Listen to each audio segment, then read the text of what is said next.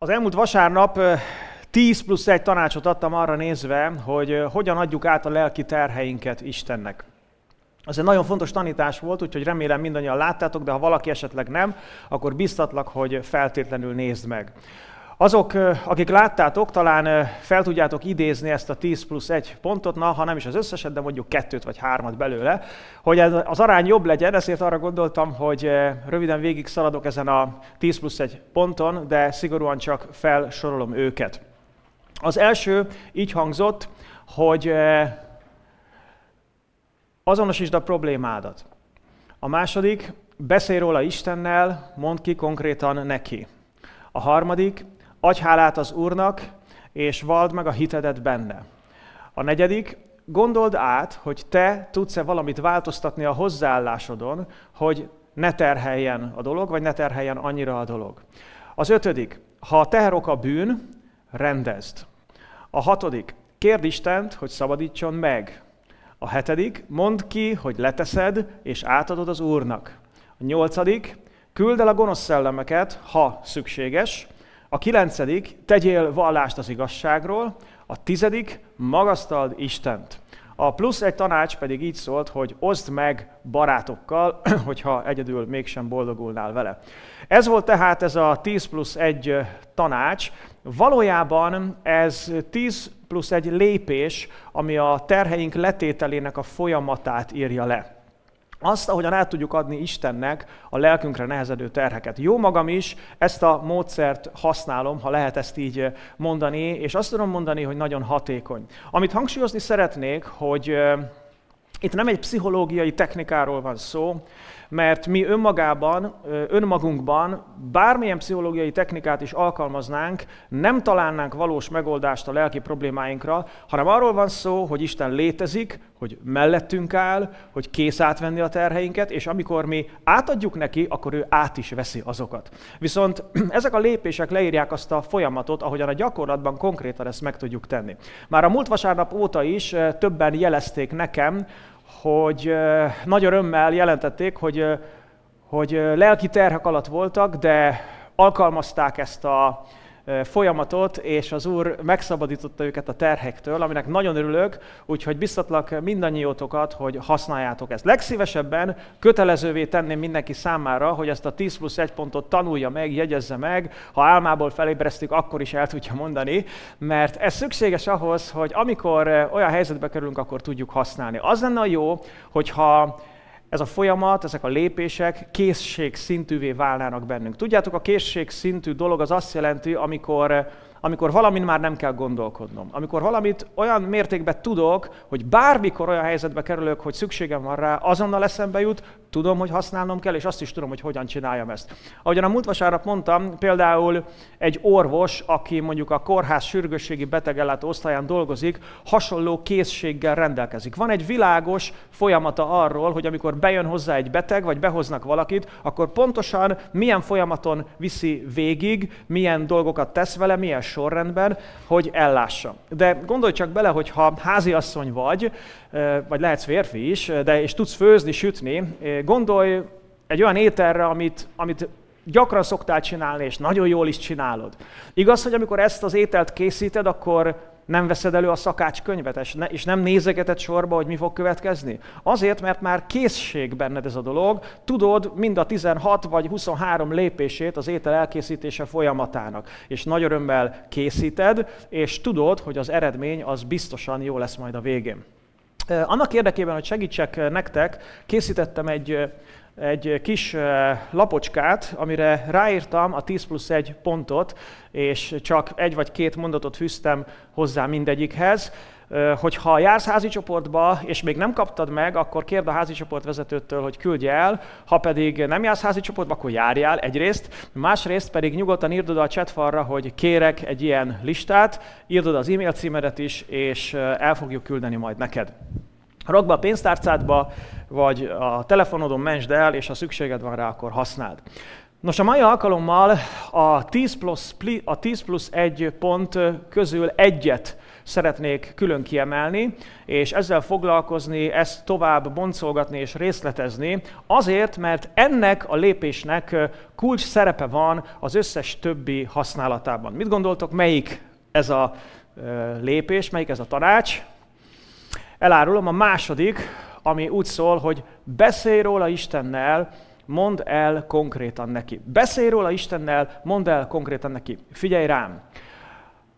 Az a központi igazság, amit a mai napon hangsúlyozni szeretnék, és szeretnék kibontani előtted, így hangzik, hogy a hangos szónak pótolhatatlan szerepe van a hitünk gyakorlásában.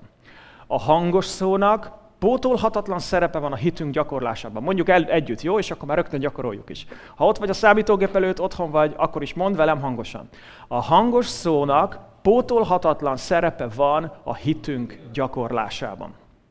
Emlékezzetek csak vissza a múlt vasárnapra, amikor erről a második lépésről beszéltem. Ugye elmondtam, hogy ha csak gondolkodunk egy problémán, akkor általában nem könnyebbedik a terhünk, sőt, sokszor még inkább nehéz lesz. Addig, amíg csak tépelődünk egy problémán, addig csak sodródunk az árral. Ez a belső tépelődés, ez olyan, mint egy örvény, ami egyre inkább magába gyűr, és egyre mélyebbre húz. Egy lelki teher, tehát egy lelki teherrel érdemben akkor kezdünk el foglalkozni, amikor kinyitjuk a szánkat, és elkezdünk beszélni róla Istennel. Annak a módja, ahogyan Istent konkrétan be tudjuk vonni egy problémánk kezelésébe, az a vele való kommunikáció, amikor beszélgetünk Istennel arról az adott dologról. A múlt vasárnap elolvastam a 77. Zsoltár első szakaszát, ahol Ászáf esetéről olvastunk, aki nyomorúságban volt és lelki terheket hordozott. Most szeretnék egy picit visszatérni ehhez a 77. Zsoltárhoz, és kifejezetten ebből a szempontból megvizsgálni. A következőt írja itt a Biblia. A karmesternek, Jedutúnnak Ászáf zsoltára. Hangosan kiáltok Istenhez kiáltok, hogy figyeljen rám. Nyomorúságom idején az Úrhoz folyamodom, kezem éjjel is kitárom feléje lankadatlanul, de lelkem nem tud megvigasztalódni.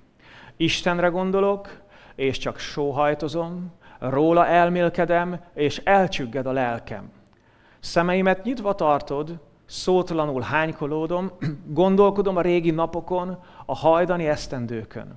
Eszembe jutnak énekeim éjjelente, szívemben elmélkedem, és ezt kutatja lelkem. Vajon végleg eltaszít az Úr, és nem tart tovább jó akarata?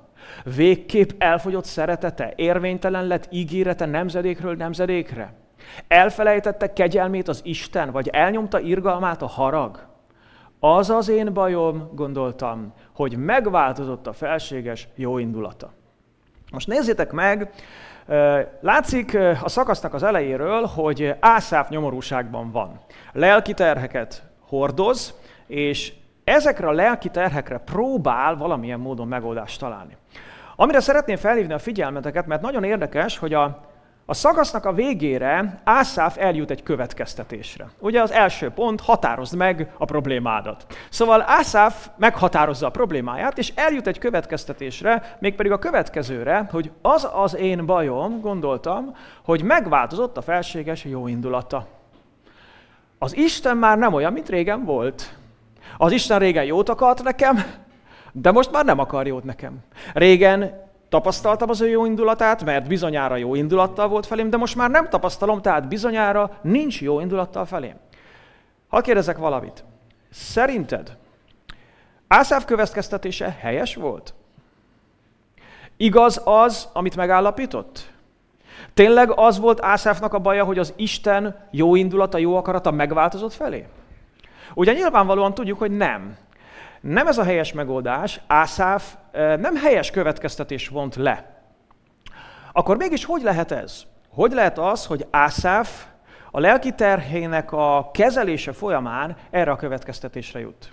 Hol követhette el Ászáf a hibát? Hogyha végig gondoljuk a múlt vasárnap 10 plusz 1 lépését, akkor megállapíthatjuk, hogy Ászáf a hibát a második pontnál követte el. Ugyanis figyeljétek meg, hogy az elején elkezd kiáltani az Úrhoz, tehát gyakorolja ezt a dolgot, hogy elkezd beszélni Istennel a problémájáról, sőt azt mondja, hogy hangosan kiáltok Istenhez, de amikor nem oldódik meg azonnal, akkor egy idő után abba hagyja és elhallgat. És figyeljétek meg, hogy onnantól kezdve már nem beszélget Istennel, nem mondja ki Istennek, hogy mi a baja, hanem magába foglalkozik csak a dologgal. Ilyen kifejezéseket találunk a Zsoltárban. Azt mondja Ászáf, Istenre gondolok. Tehát mit csinál? Nem Istennel beszélget, hanem Istenre gondol, és csak sóhajtozik. Nem beszél, nem kiált, csak sóhajtozik. Azután azt mondja, hogy róla elmélkedem. Aztán azt mondja, hogy szótlanul hánykolódom. Kifejezetten a Biblia hangsúlyozza, illetve Ászáf hangsúlyozza, hogy nem jön ki szó a száján. Szótlanul hánykololdom. Aztán megint azt mondja, gondolkodom a régi napokon. Eszembe jutnak énekeim éjjelente, szívemben elmélkedem, kutatja lelkem. Szóval sorba olyan kifejezéseket találunk a Zsoltárban, ami azt írja le, hogy Ászáf már nem beszél Istennel, Ászáf már nem kiált Istenhez, hanem Ászáf magába tépelődik a problémáján. És mit mondtam? Hogy az a belső tépezőlődés, ez olyan, mint egy örvény, ami megragad, magába húz, és visz lejjebb és lejjebb, egyre mélyebbre. És amikor Ászáfot a hatalmába keríti a nosztalgia, az önsajnálat, akkor nézzétek meg, hogy milyen gondolatai támadnak. Azt mondja, vajon végleg eltaszít az Úr, és nem tart tovább jó akarata?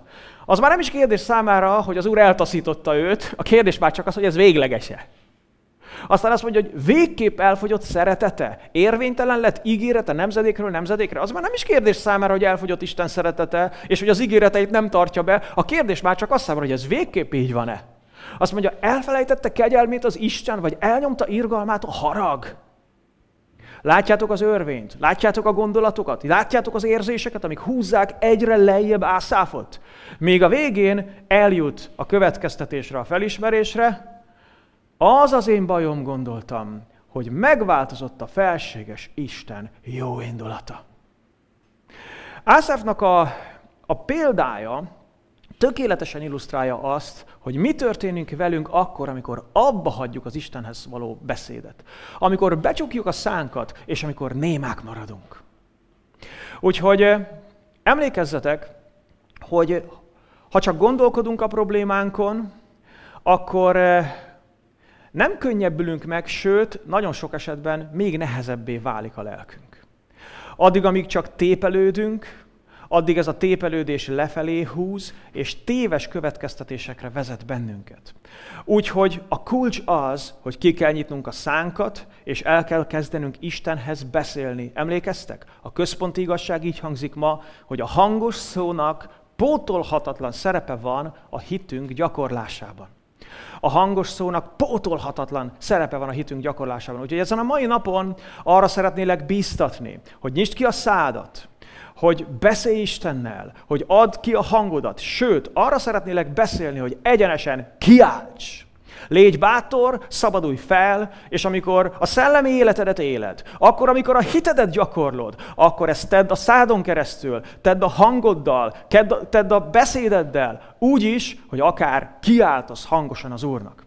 4 konkrét gyakorlati dolgot hadd mondjak, amiben szükség van a hangos szóra, sőt, szükség lehet a kiáltásra. Az egyik az imádság, amikor imádkozol, amikor elmondod Istennek a dolgairat. A második az az imádás, a dicsőítés, amikor dicséred az Urat, akár egyedül, akár a gyülekezetben, hogy hangosan tedd, nyisd ki a szárat, engedd ki a levegőt a tüdődből, és dicsérd az Urat teljes erődből. A harmadik az a vallástétel, amikor kijelented, amikor kimondod az Isten veled kapcsolatos igazságait, vagy a róla már megismert igazságokat. És a negyedik dolog az pedig a szellemi küzdelem. Amikor érzed, hogy valami démoni támadás alatt vagy, és gyötri valami gonosz szellem a lelkedet, akkor hangosan küld el ezeket magadtól. Tehát kiálts.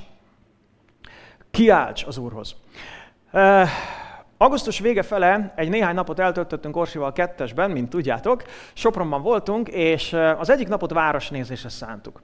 Elmentünk a városba, a belvárosba, sétáltunk, nagyon szép helyek vannak Sopronban, sok mindent megnéztünk, és többek között bementünk a főtéren álló bencés templomba, ami Magyarország egyik legrégebbi temploma. Amikor bementünk a templomba, ahogy beléptünk, néztük a dolgokat, és ahogy Orsival beszéltem, azonnal suttogóra fogtam. A templomba suttogtam. Egyszer csak mondja Orsi, hogy miért suttogsz? Attól, hogy bejöttünk a templomba, nem kell suttogni. És elkezdtem gondolkodni, hogy tényleg, hogy az emberek, amikor belépnek egy templomba, még hogyha vallástalanok is, azonnal lehalkítanak, és elkezdenek suttogni. És azon gondolkodtam, hogy tényleg miért suttogunk a templomba? Miért is? Azért, mert azt gondoljuk, hogy itt nem illendő hangosan beszélni, mert hogy az Isten templomában nem illendő hangosan beszélni. Ez tényleg így van? Ebben a mi nyugati vallásos keresztény kultúránkban, erre a nyugati vallásos keresztény kultúrára jellemző a visszafogottság általában. Az, hogy nagyon sokan a vallásos keresztények között is áhítatban vannak az Isten előtt, csendben vannak az Isten előtt, szótlanul vannak az Isten előtt, nagyon sokan maximum gondolatban imádkoznak, esetleg halkan mormognak maguk elé. Nem mintha nem lenne szerepe a csendnek az Istennel való kapcsolatunkban. Tehát ezt nem szeretném félretenni, fontos szerepe van a csendnek az Istennel való kapcsolatunkban. De alapvetően ez a fajta hozzáállás, ez nem jó. Úgyhogy szeretnélek ma biztatni benneteket, hogy ezeket a tradíciókat tegyétek le. Vessétek le, rázzátok le, és merjétek használni a szátokat, a hangotokat, a szavaitokat, a kiáltásotokat is az Istennel való kapcsolatban. Annál is inkább, mert hogyha a Bibliának a leírásait olvassuk, akkor ott azt találjuk, hogy a régi időkben Isten emberei nagyon gyakran kiáltottak az Istenhez, és hangosan beszéltek hozzá. Szeretnék nektek mutatni a Bibliából egy néhány olyan példát, ahol ezt látjuk. Nagyon sok igét fel fogok olvasni, de ne ijedjetek meg, nem fogok hosszú magyarázatot fűzni hozzá, csak egyszerűen felolvasom őket. És figyeljétek meg, hogy ezek a leírások hogyan írják le az emberek imáit. Például Mózesről azt olvassuk a Mózes második könyve 8. fejezet 12. versében, hogy Mózes és Áron kijött a fáraótól, Mózes azután kiáltott az Úrhoz a békák miatt, amelyeket a fáraóra küldött. Na, lehet, hogy te azt mondod, hogy ha a békákra én is kiabálnék. Tehát, hogyha egy béka hirtelen megjelenne az ágyamba, vagy a konyhaasztalon, én is kiabálnék, az biztos. Minden félénkséget félretenném. Itt a 10 csapás egyikéről van szó, és arról, ahogyan Mózes és Áron Istenhez szóltak a csapással kapcsolatban. És nézzétek, azt írja a Biblia, hogy nem suttogtak, nem mormogtak, hanem kiáltottak az Istenhez. Aztán Mózes második könyve 14. fejezet 10. vers. Izrael fiai már kiszabadultak Egyiptomból a 10. csapás után, közeledtek a Vörös-tengerhez, de közeledett hozzájuk a fáraó és a serege. Mi történt? A fáraó közeledett, Izrael fiai pedig föltekintettek és látták, hogy az egyiptomiak utánuk eredtek. Ekkor nagy félelem fogta el őket, és segítségért kiáltottak Izrael fiai az Úrhoz. Mit tettek? Segítségért fohászkodtak? Segítségért áhítoztak? Nem. Azt mondja a Biblia, hogy segítségért kiáltottak. Egy következő, Mózes második könyve 15. fejezet, 24.-25. vers. Már a pusztában vannak, vándorolnak, és elfogyott a vízük.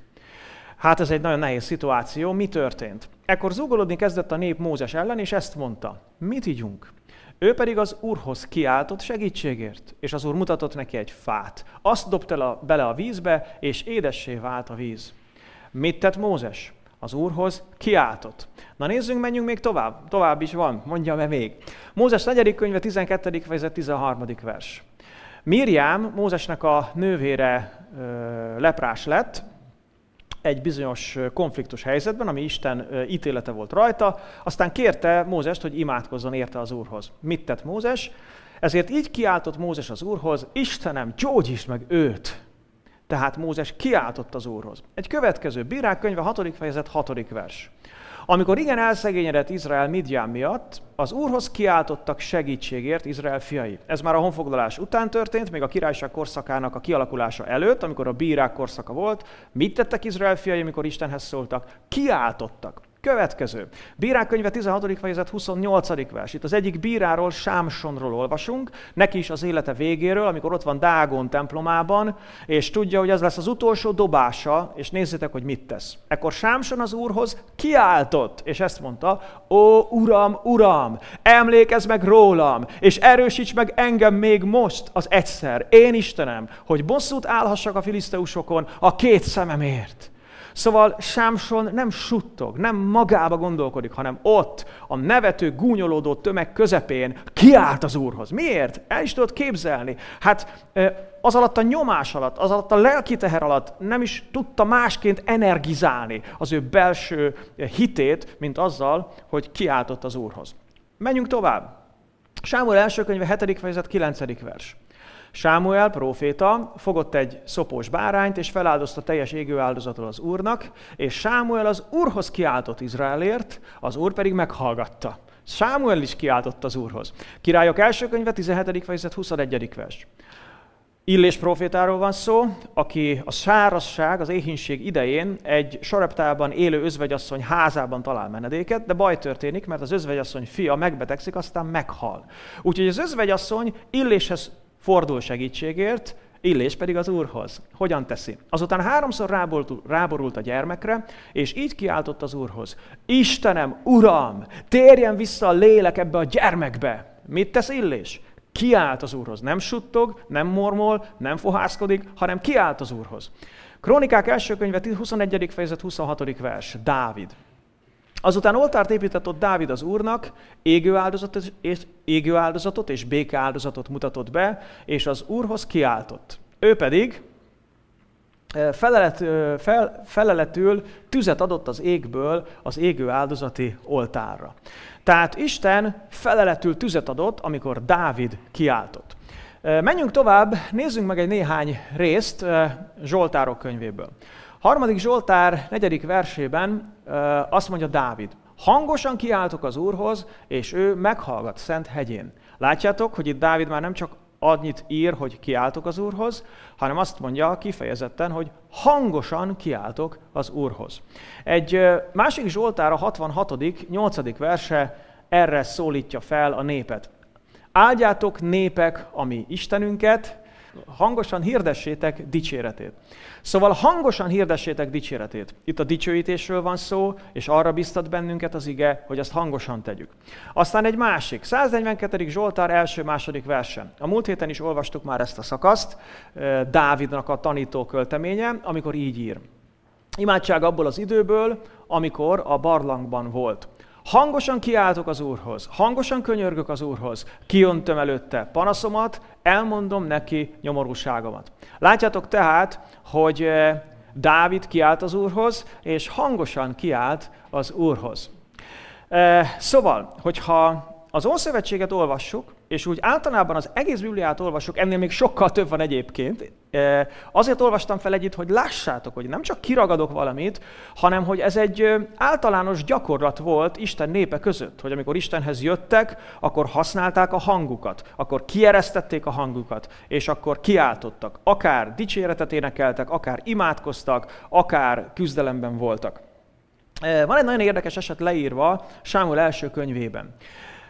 Sámuelnek az édesanyját úgy hívták, hogy Anna, vagy pontosabban Hanna, és egy Elkána nevű férfinek volt a felesége. Nem egyedül, mert a férfinek volt egy másik felesége is, akit Peninának hívtak, csak hogy míg Peninának sorra születtek a gyermekei, Annának nem született egy sem. Úgyhogy emiatt érthető módon nagyon elkeseredett, és rajta volt a lelki teher.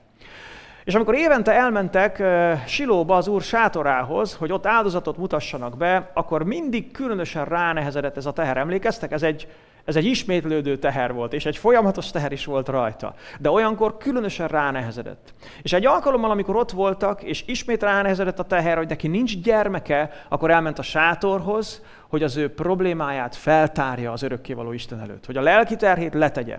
És akkor imádkozott, és figyeljétek meg, hogy mit ír a Biblia róla. Ahogyan ott imádkozott, a következőt írja a Biblia. Mivel hosszasan imádkozott az Úr színe előtt, Éli figyelte az asszony száját. Tehát mit csinált? Éli volt a főpap.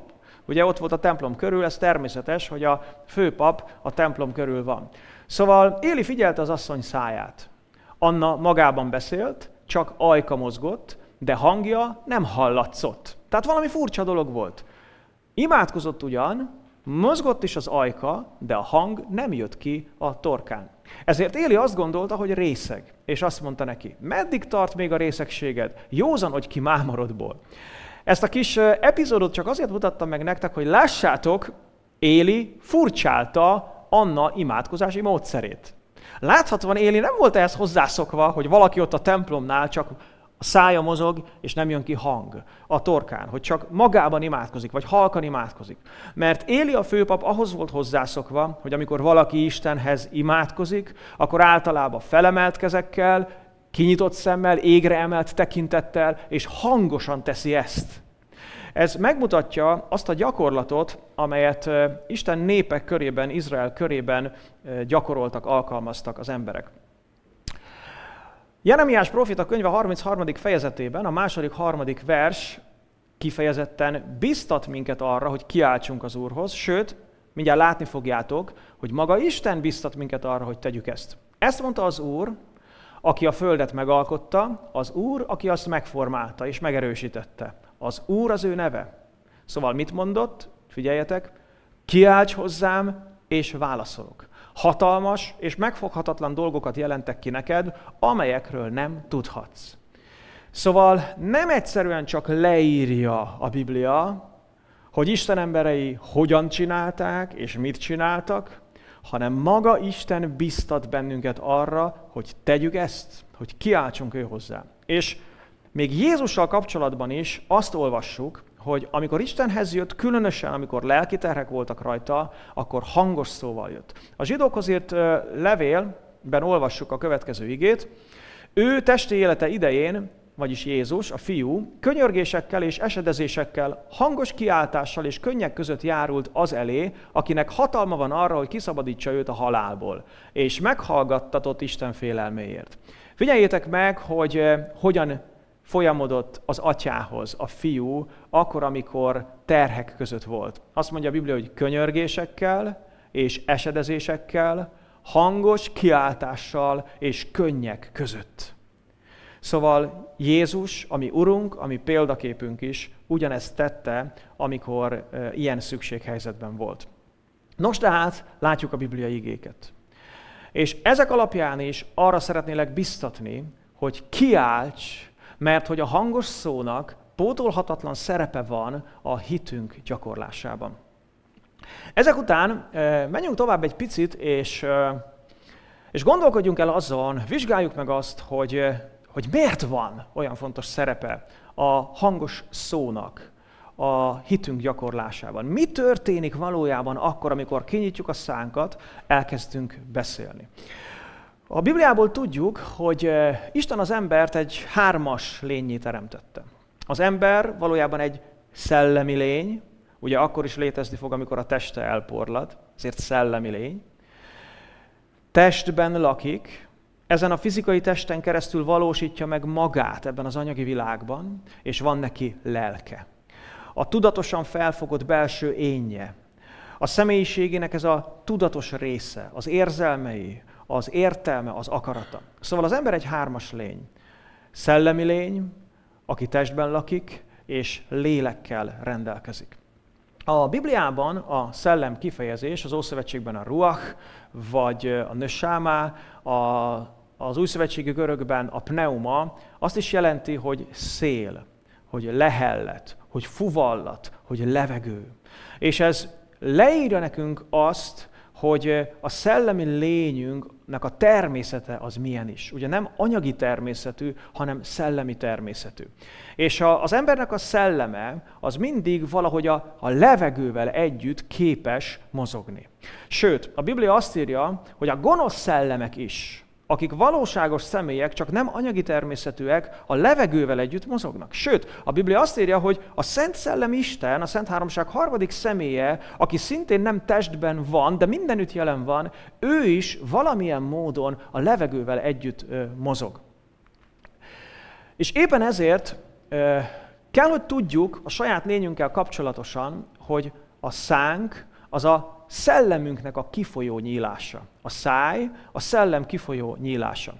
Képzelj el egy föld alatti vízfolyást, ami valahonnan a mélyből, egy föld alatti forrásból ered.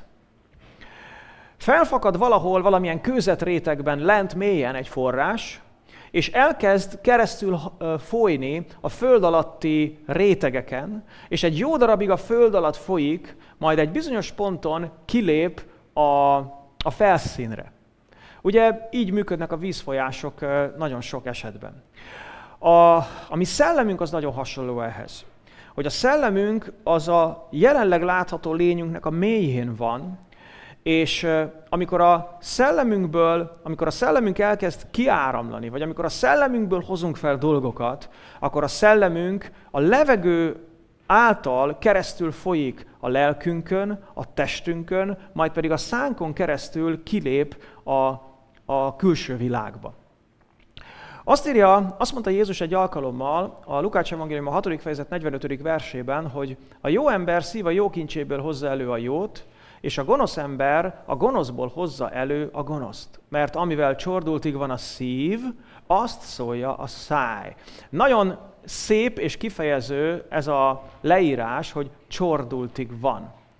Amikor csordultig van a szívünk, amikor csordultig van a lelkünk, amikor megtelünk belül valamivel, valamilyen szenvedéllyel, vagy valamilyen érzelemmel, vagy éppen valamilyen aggodalommal, örömmel, vagy bánattal, és ez kezd eltelíteni bennünket, akkor a szánkon keresztül budjan ki, csordul ki, és folyik ki a külső világba. És amikor kijön, és a hangunkkal, a szavunkkal ezt megformáljuk, akkor elkezd hatást gyakorolni ránk is, és a környezetünkre is, minden szinten.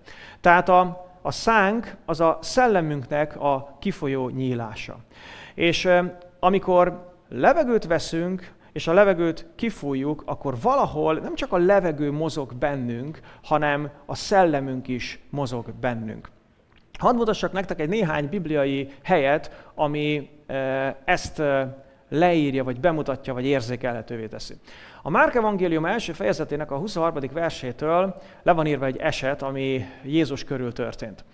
Éppen ott volt a zsinagógájukban egy ember, akiben tisztátalan szellem volt, és így kiáltott fel. Mi közünk hozzá, názáreti Jézus? Azért jöttél, hogy elpusztíts minket? Tudom, ki vagy, az Isten szentje. De Jézus ráparancsolt, némulj el, és menj ki belőle. Az tisztátalan szellem pedig megrángatta az embert, és hangosan kiáltva kiment belőle. Figyeljétek meg, hogy mi történt ezzel az emberrel. Ez az ember egy gonosz szellemnek a befolyása alatt állt. Ez a gonosz szellem működött benne, és ahogy látjátok, alapvetően a légutain és a száján keresztül nyilvánult meg. Amikor Jézus belépett a zsinagógába és elkezdett tanítani, akkor a gonosz szellem kiszólt az emberből. Tehát a száját használta. A száján keresztül csordult ki az a gonosz szellem. Azután, amikor Jézus ráparancsolt, mit mondott neki? Azt mondta, hogy némulj el, azaz ne szólj tovább. Tehát bedugta a lukat. Majd azt mondta, hogy ráparancsolt, hogy menj ki belőle. És amikor a gonosz szellem kiment az emberből, hol ment ki? A fülén? A kis ujján? Bocsánat, más testnyílásokat nem akarok említeni, hanem azt mondja a Biblia, hogy megrángatta azt az embert, és hangosan kiáltva ment ki belőle. Tehát a száján keresztül ment ki belőle. A Lukács evangélium a 9. fejezetében a következőt látjuk. Ott is egy történet van leírva, amikor Jézus és a tanítványai Samária vidékén jártak, és az egyik faluban nem akarták őt befogadni, elutasították. Úgyhogy a tanítványok mérgesek lettek emiatt, és a következő történt. Látva ezt a tanítványai, Jakab és János így szóltak. Uram, akarod-e, hogy ezt mondjuk, szálljon le tűz az égből, és égesse meg őket? Tehát fel voltak indulva, kifejezetten a falu lakosaival szemben. De Jézus feléjük fordult, megdorgálta őket, és ezt mondta. Nem tudjátok, milyen szellem van bennetek, mert az emberfia nem azért jött, hogy az emberek életét elveszítse, hanem hogy megmentse. Figyeljetek csak, hogy mit mondott nekik Jézus. Nem azt mondta, hogy ti fiúk, össze-vissza beszéltek, vagy butaságokat mondtok, hanem mit mond nekik? Azt mondja, hogy nem tudjátok, milyen szellem lakik bennetek. Azaz, Jézus elismerte, hogy valami helytelen, rossz szellem mozog, működik az ő tanítványaiban, és ez befolyásolja őket. De honnan ismerte föl Jézus, hogy egy ilyen rossz szellem működik bennük? Látta rajtuk? Látta, hogy ott ül a hátukon? Nem tudom, lehet, hogy látta, de alapvetően nem ebből, hanem a szavaikból. Mert amikor kinyitották az apostolok a szájukat, az apostolok, szinte furcsa, ugye, hogy ők lettek az apostolok. Kinyitották a szájukat, és elkezdtek beszélni, akkor kimondták a szájukon keresztül azt, amivel a szellemük telve volt.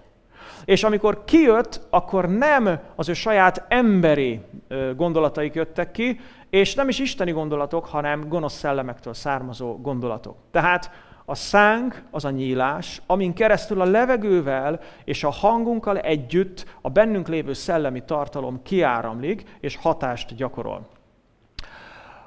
A Máté evangélium 27. fejezetében, ahol leírja a Biblia ahol Jézusnak a halálát, azt írja, hogy a következőképpen történt. Jézus pedig ismét nagy hangon kiáltott és kibocsátotta a szellemét.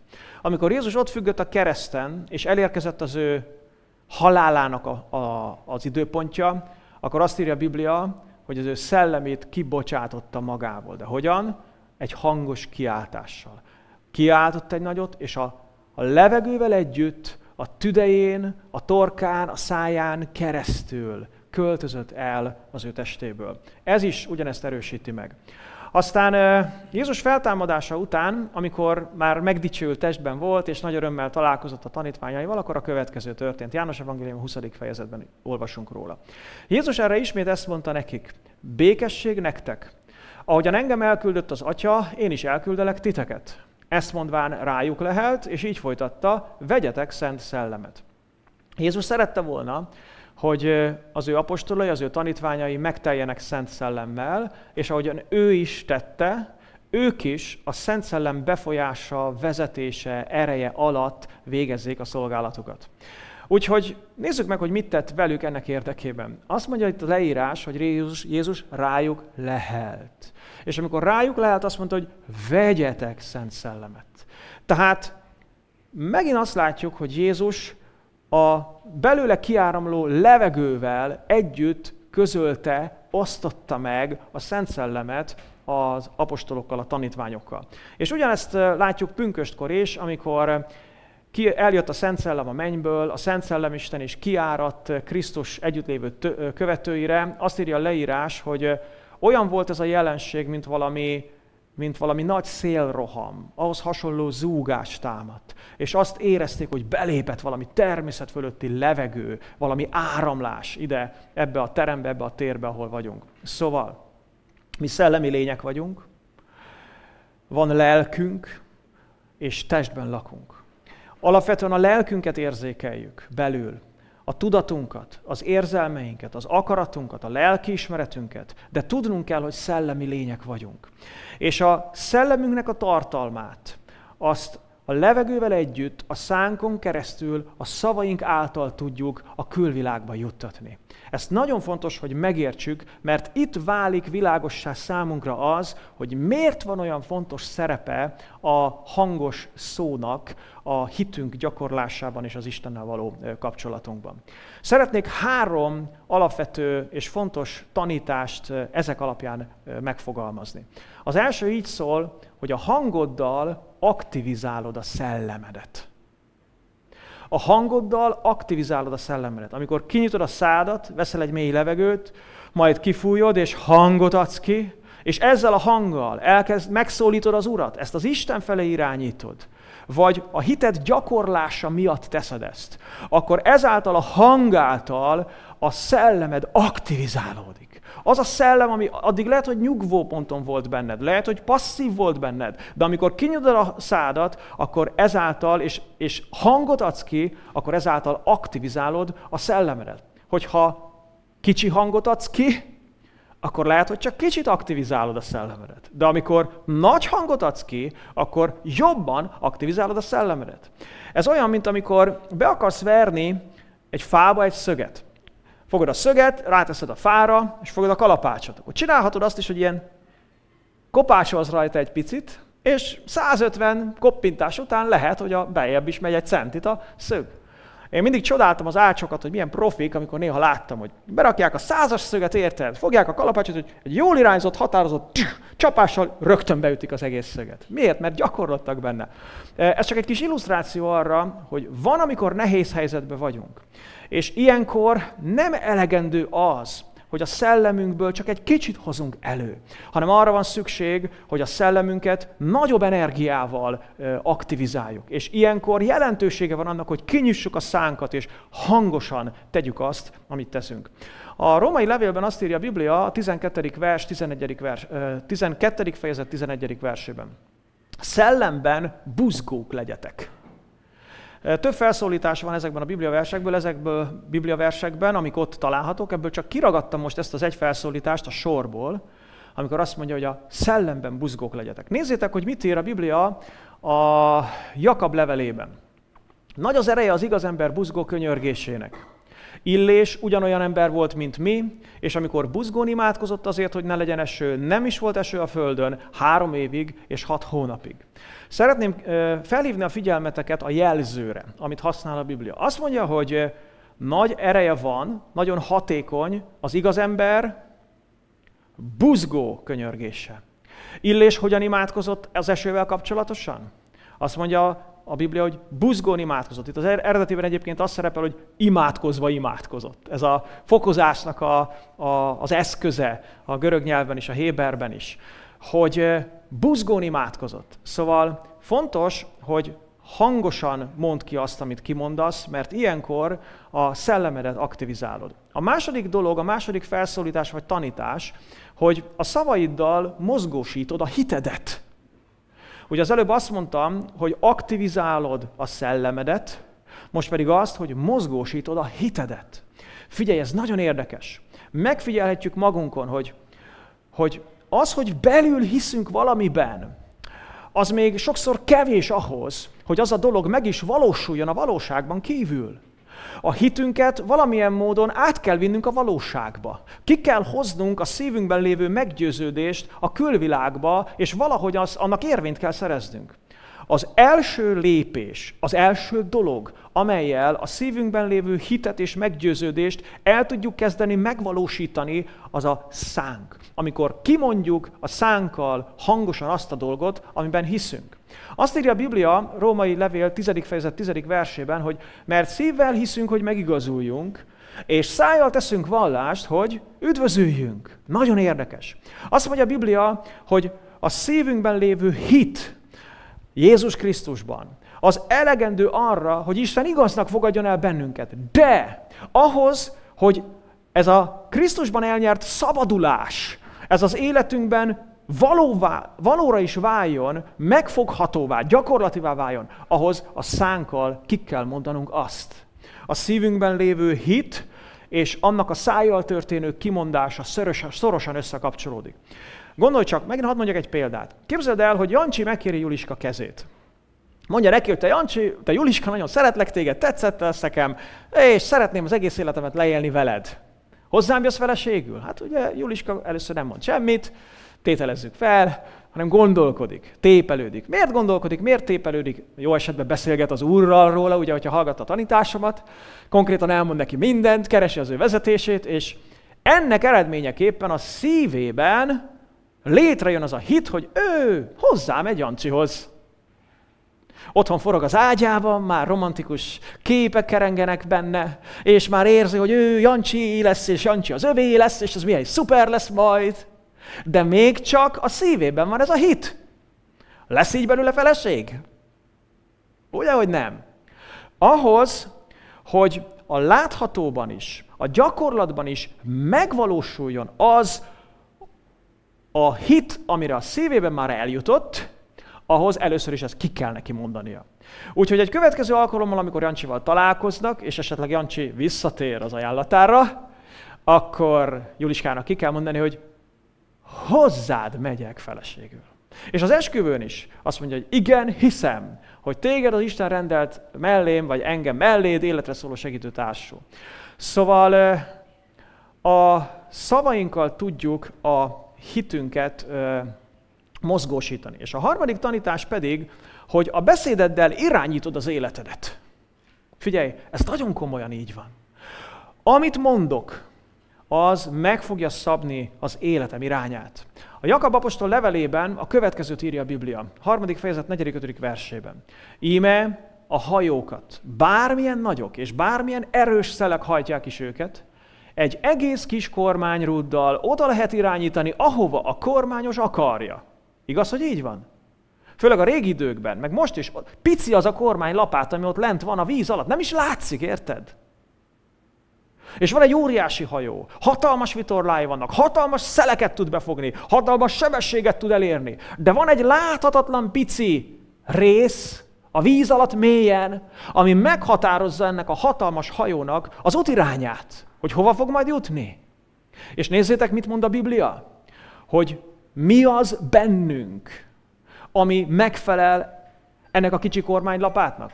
Azt úgy folytatja, hogy ugyanígy a nyelv is milyen kicsi testrész mégis nagy dolgokkal dicsekszik. A beszédünk, a nyelvünk nagy dolgokat képes elérni. Szóval a beszédeddel irányítod az egész életedet. Ezért nagyon fontos, hogy használd, és használd megfelelően. Hogy tudd azt, hogy a hangosan kimondott szónak milyen jelentősége van az életben. Menjünk tovább, és szeretnék egy következő dologra rátérni. Korintusi első levél 6. fejezet 17. versében azt írja a Biblia, hogy aki pedig az Úrral egyesül, az egy szellem ő vele. Aki az Úrral egyesül, az egy szellem ő vele. Ez egy nagyon fontos dolog, amit itt olvasunk. Ugyanis arról van szó, hogy amikor egy ember felismeri, hogy Jézus Krisztus az ő megváltója, és neki szüksége van a megváltásra, mert ő is bűnös, és a bűnei elszakították őt Istentől, és ezért örökre el van veszve, de nem akar elveszni, nem akar Isten nélkül élni, és felismeri, hogy Jézus az ő egyedüli megváltója. Akkor megszólítja Istent, kéri a bűneinek a bocsánatát, és meghívja Jézust, hogy legyen az ő életének az ura is. Ha egyébként még nem tetted meg ezt, akkor szeretnélek hívni, hogy gyere, és velünk együtt te is legyél Jézus Krisztus követője. A legjobb dolog és a legfontosabb dolog az életben, amit tehetsz, hogy elfogadod Jézus Krisztust saját megváltódnak és uradnak, és átadod az életét neki. Neked is szükséged van bűnbocsánatra, szükséged van örök életre, szükséged van megmentésre, és ezt csak Jézus tudja veled megtenni. Úgyhogy bárhol is legyél a világon, ha most hallasz engem, akkor szeretnélek hívni, hogy gyere, és legyél te is Jézus követője. Ha szükséged van segítségre ebben, akkor írj nekünk az info@svekker.eu e-mail címre, vagy oda a chat falra, és próbálunk segíteni neked. Na most visszatérve ide, akkor, amikor valaki ezt a lépést megteszi, és Krisztust behívja az életébe, akkor egy konkrét szellemi dolog történik. Az történik, hogy Isten, Jézus Krisztus a Szent Szellem által belép annak az embernek a lényébe. Az ő szellemébe beköltözik. És erről szól ez a Biblia vers, hogy aki pedig az Úrral egyesül, az egy szellemmé válik ővele. Gondolj bele, micsoda potenciál ez. Eddig is szellem, lélek, test voltál. De eddig a szellemed el volt Istentől szeparálva, és azért a lelked ki volt szolgáltatva. De amikor Jézust befogadod, akkor a szellemedben történik valami. A szellemedbe beköltözik Isten, és ott fog lakni onnantól kezdve. Ezért, hogyha Krisztusban újjászülettél, akkor tudd azt, hogy a szellemedbe beköltözött Isten. Miért van ennek olyan nagy jelentősége? Gondold végig mindazt, amit eddig mondtam. Igaz? Ott van az a felszín alatti vízfolyás, ami jön abból a forrásból, azaz a szellemedből, a levegőn, a lélegzeteden keresztül és a szavaid, a hangod által kijön a szellemednek a tartalma, de most már nem emberi, vagy nem gonosz, nem halott dolgok jönnek elő a szellemedből, hanem az Istennek a szelleme. És ez képes megváltoztatni az egész életedet, hogyha helyesen használod és felismered ennek a jelentőségét. Erről beszélt Jézus, amikor Jeruzsálemben az ünnep utolsó nagynapján felállt, és a sokasághoz kiáltott, a János 7.38-ban olvassuk. Aki hisz én bennem, ahogy az írás mondta, annak belsejéből élő víz folyamai ömlenek. Mondta Jézus. Miről beszél? Élő vízről. Egy forrásról, egy folyóról, ami kiömlik az emberekből, a bensejükből, és utána a 39. versben úgy folytatja, hogy ezt pedig a szellemről, a Szent Szellemről mondta, akit a benne hívők kapnak majd.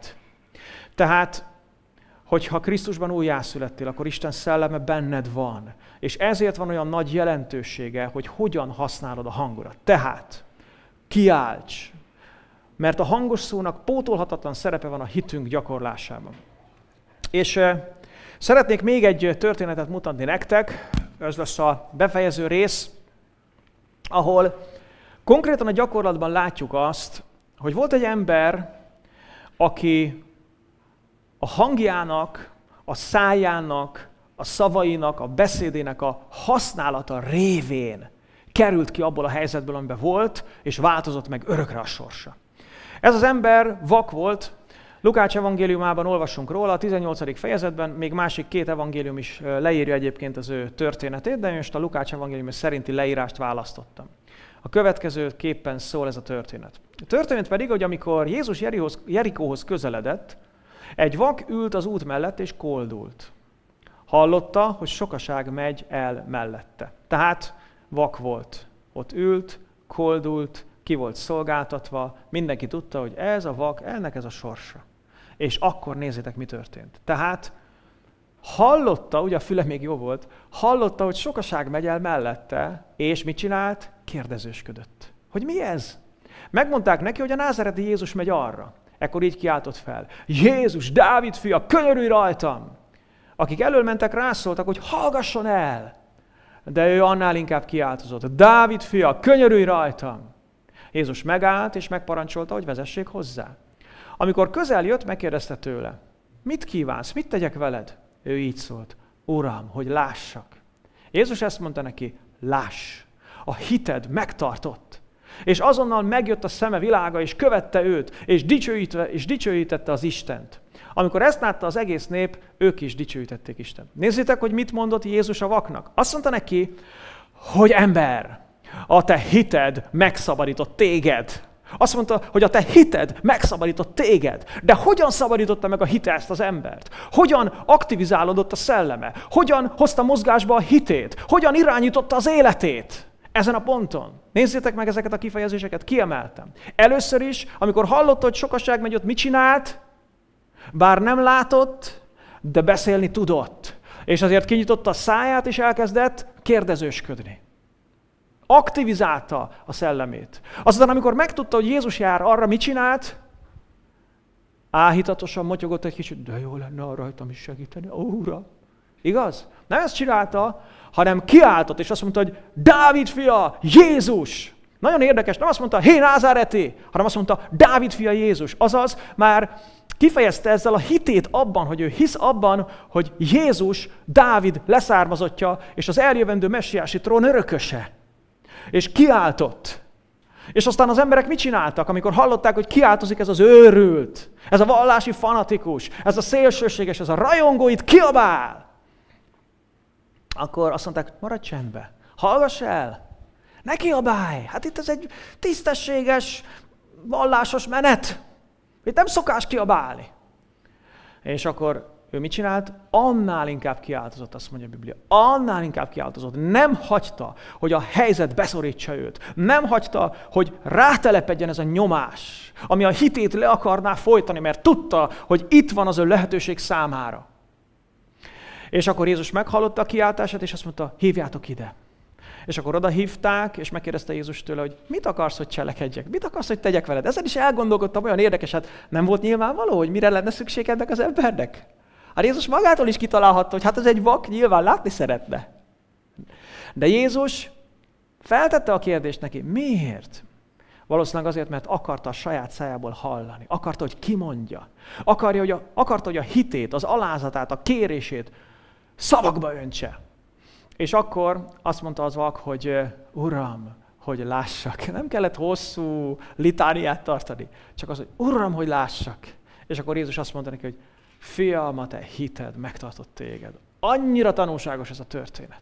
Annyira tanulságos ez a történet. Hiába van hit a szívedbe, ha mélyen eltemeted magadba, ha nem jön fel a felszínre, ha nem bocsátod ki, ha nem aktivizálod, hogyha nem hozod mozgásba, ha nem valósítod meg a szádon, és azt követően a tetteiden keresztül, akkor meddő marad. És nézzetek, hogy mi történt. Amikor átélte a szabadítást ez az ember, megint a száját használta. Miért? mert elkezdted dicsőíteni az Istent, hangosan. És ennek az lett a következménye, hogy a többiek és az ott lévő emberek is hangosan dicsőítették az Urat. Milyen csodálatos ez! Mit teszek tehát, amikor kiáltok? Amikor kiáltok, akkor aktivizálom a szellememet. Amikor hangot bocsátok ki, és kiáltok, akkor energizálom a belső lényemet. Akkor túllépek a visszatartó erőkön. Akkor átlépem a gátlásaimat. Akkor erőt fejtek ki. Amikor kiáltok, akkor lerázom magamról a testpettséget. Akkor, amikor kiáltok, akkor fókuszálom a gondolataimat, a lényemet. Amikor kiáltok, akkor szellemi energia szabadul fel belőlem. Akkor, amikor kiáltok, akkor szabad utat engedek a hitemnek. És ezért van nagyon nagy jelentősége annak, hogy kiáltsunk, hogy hangosan tegyük azt, amit teszünk. Szóval, amikor imádkozol, mindig imádkozz hangosan, ha csak egy módod van rá. Amikor imádod és dicséred az Urat, engedd ki a hangodat, és csináld hangosan. Akkor, amikor vallást teszel, kimondod, megvallod az Isten igazságait, akkor tedd bátran és hangosan. Akkor, amikor szellemi küzdelemben vagy, és valamilyen démoni erővel kell szembeszállnod, akkor is légy határozott, és légy hangos. Találd ki, hogy hogyan tudod ezt csinálni. Én magam igyekszem minden nap, amikor az Úrral vagyok, akkor hangosan beszélgetni vele. Hangosan imádkozom otthon, hangosan imádkozom a gyülekezetben, és keresek lehetőséget arra, amikor kiáltani tudok. Na most az kicsit nehéz, mert ugye azért otthon nem ordibál az ember, de találtam egy jó megoldást.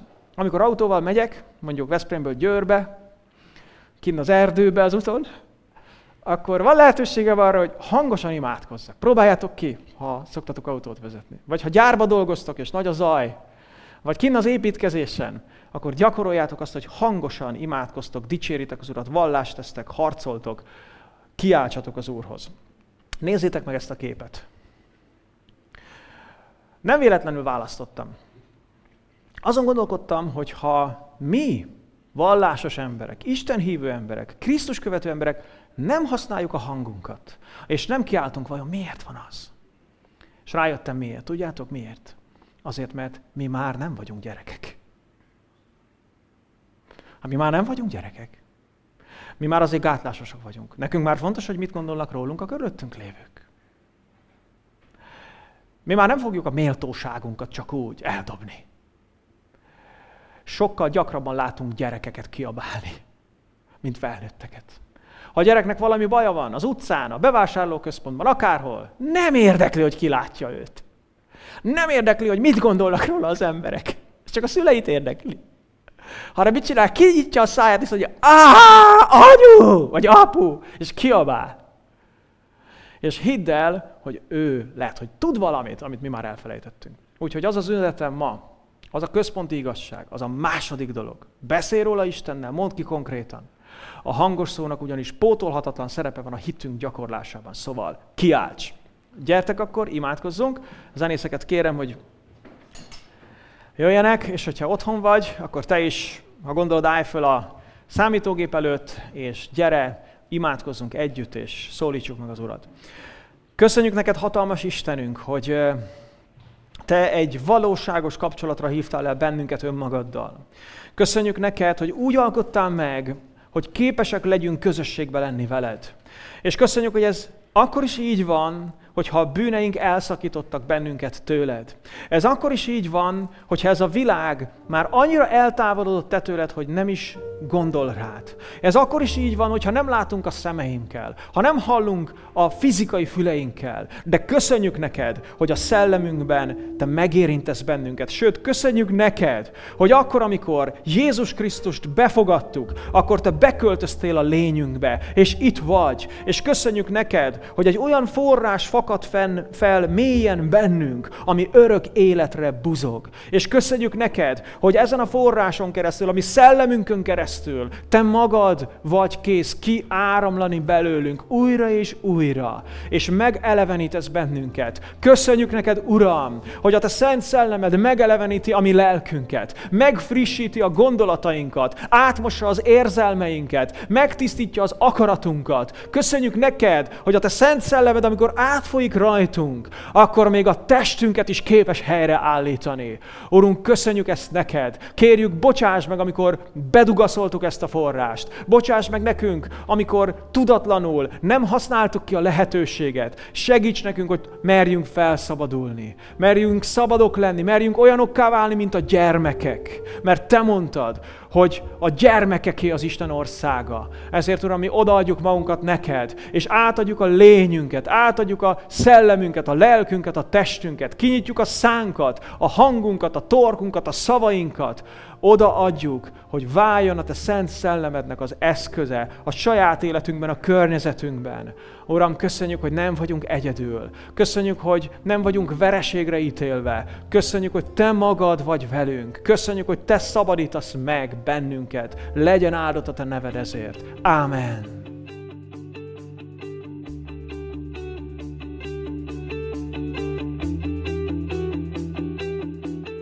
Kedves hallgatóm, örülök, hogy ebben az üzenetben velem tartottál. Kívánom és imádkozom érte, hogy Isten használja fel a javadra mindazt, amit hallottál. Az üzenet után szeretném figyelmetbe ajánlani, hogy van lehetőséged adakozni szolgálatom javára. Felajánlásodat azért is fogadom köszönettel, mert tevékenységemet önkéntes támogatások segítségével tartom fenn. A támogatás módjáról információt találsz podcast csatornám honlapján, a foristamas.podbean.com internet címen, a Hogyan támogathatod szolgálatomat menüpontban, vagy tájékoztatást kérhetsz levélben is az info@foristamas.hu e-mail címen. Bármi kérdésed, vagy megbeszélnivalód lenne a támogatás témájában, szintén erre a címre írhatsz. Ismétlem a két elérhetőséget.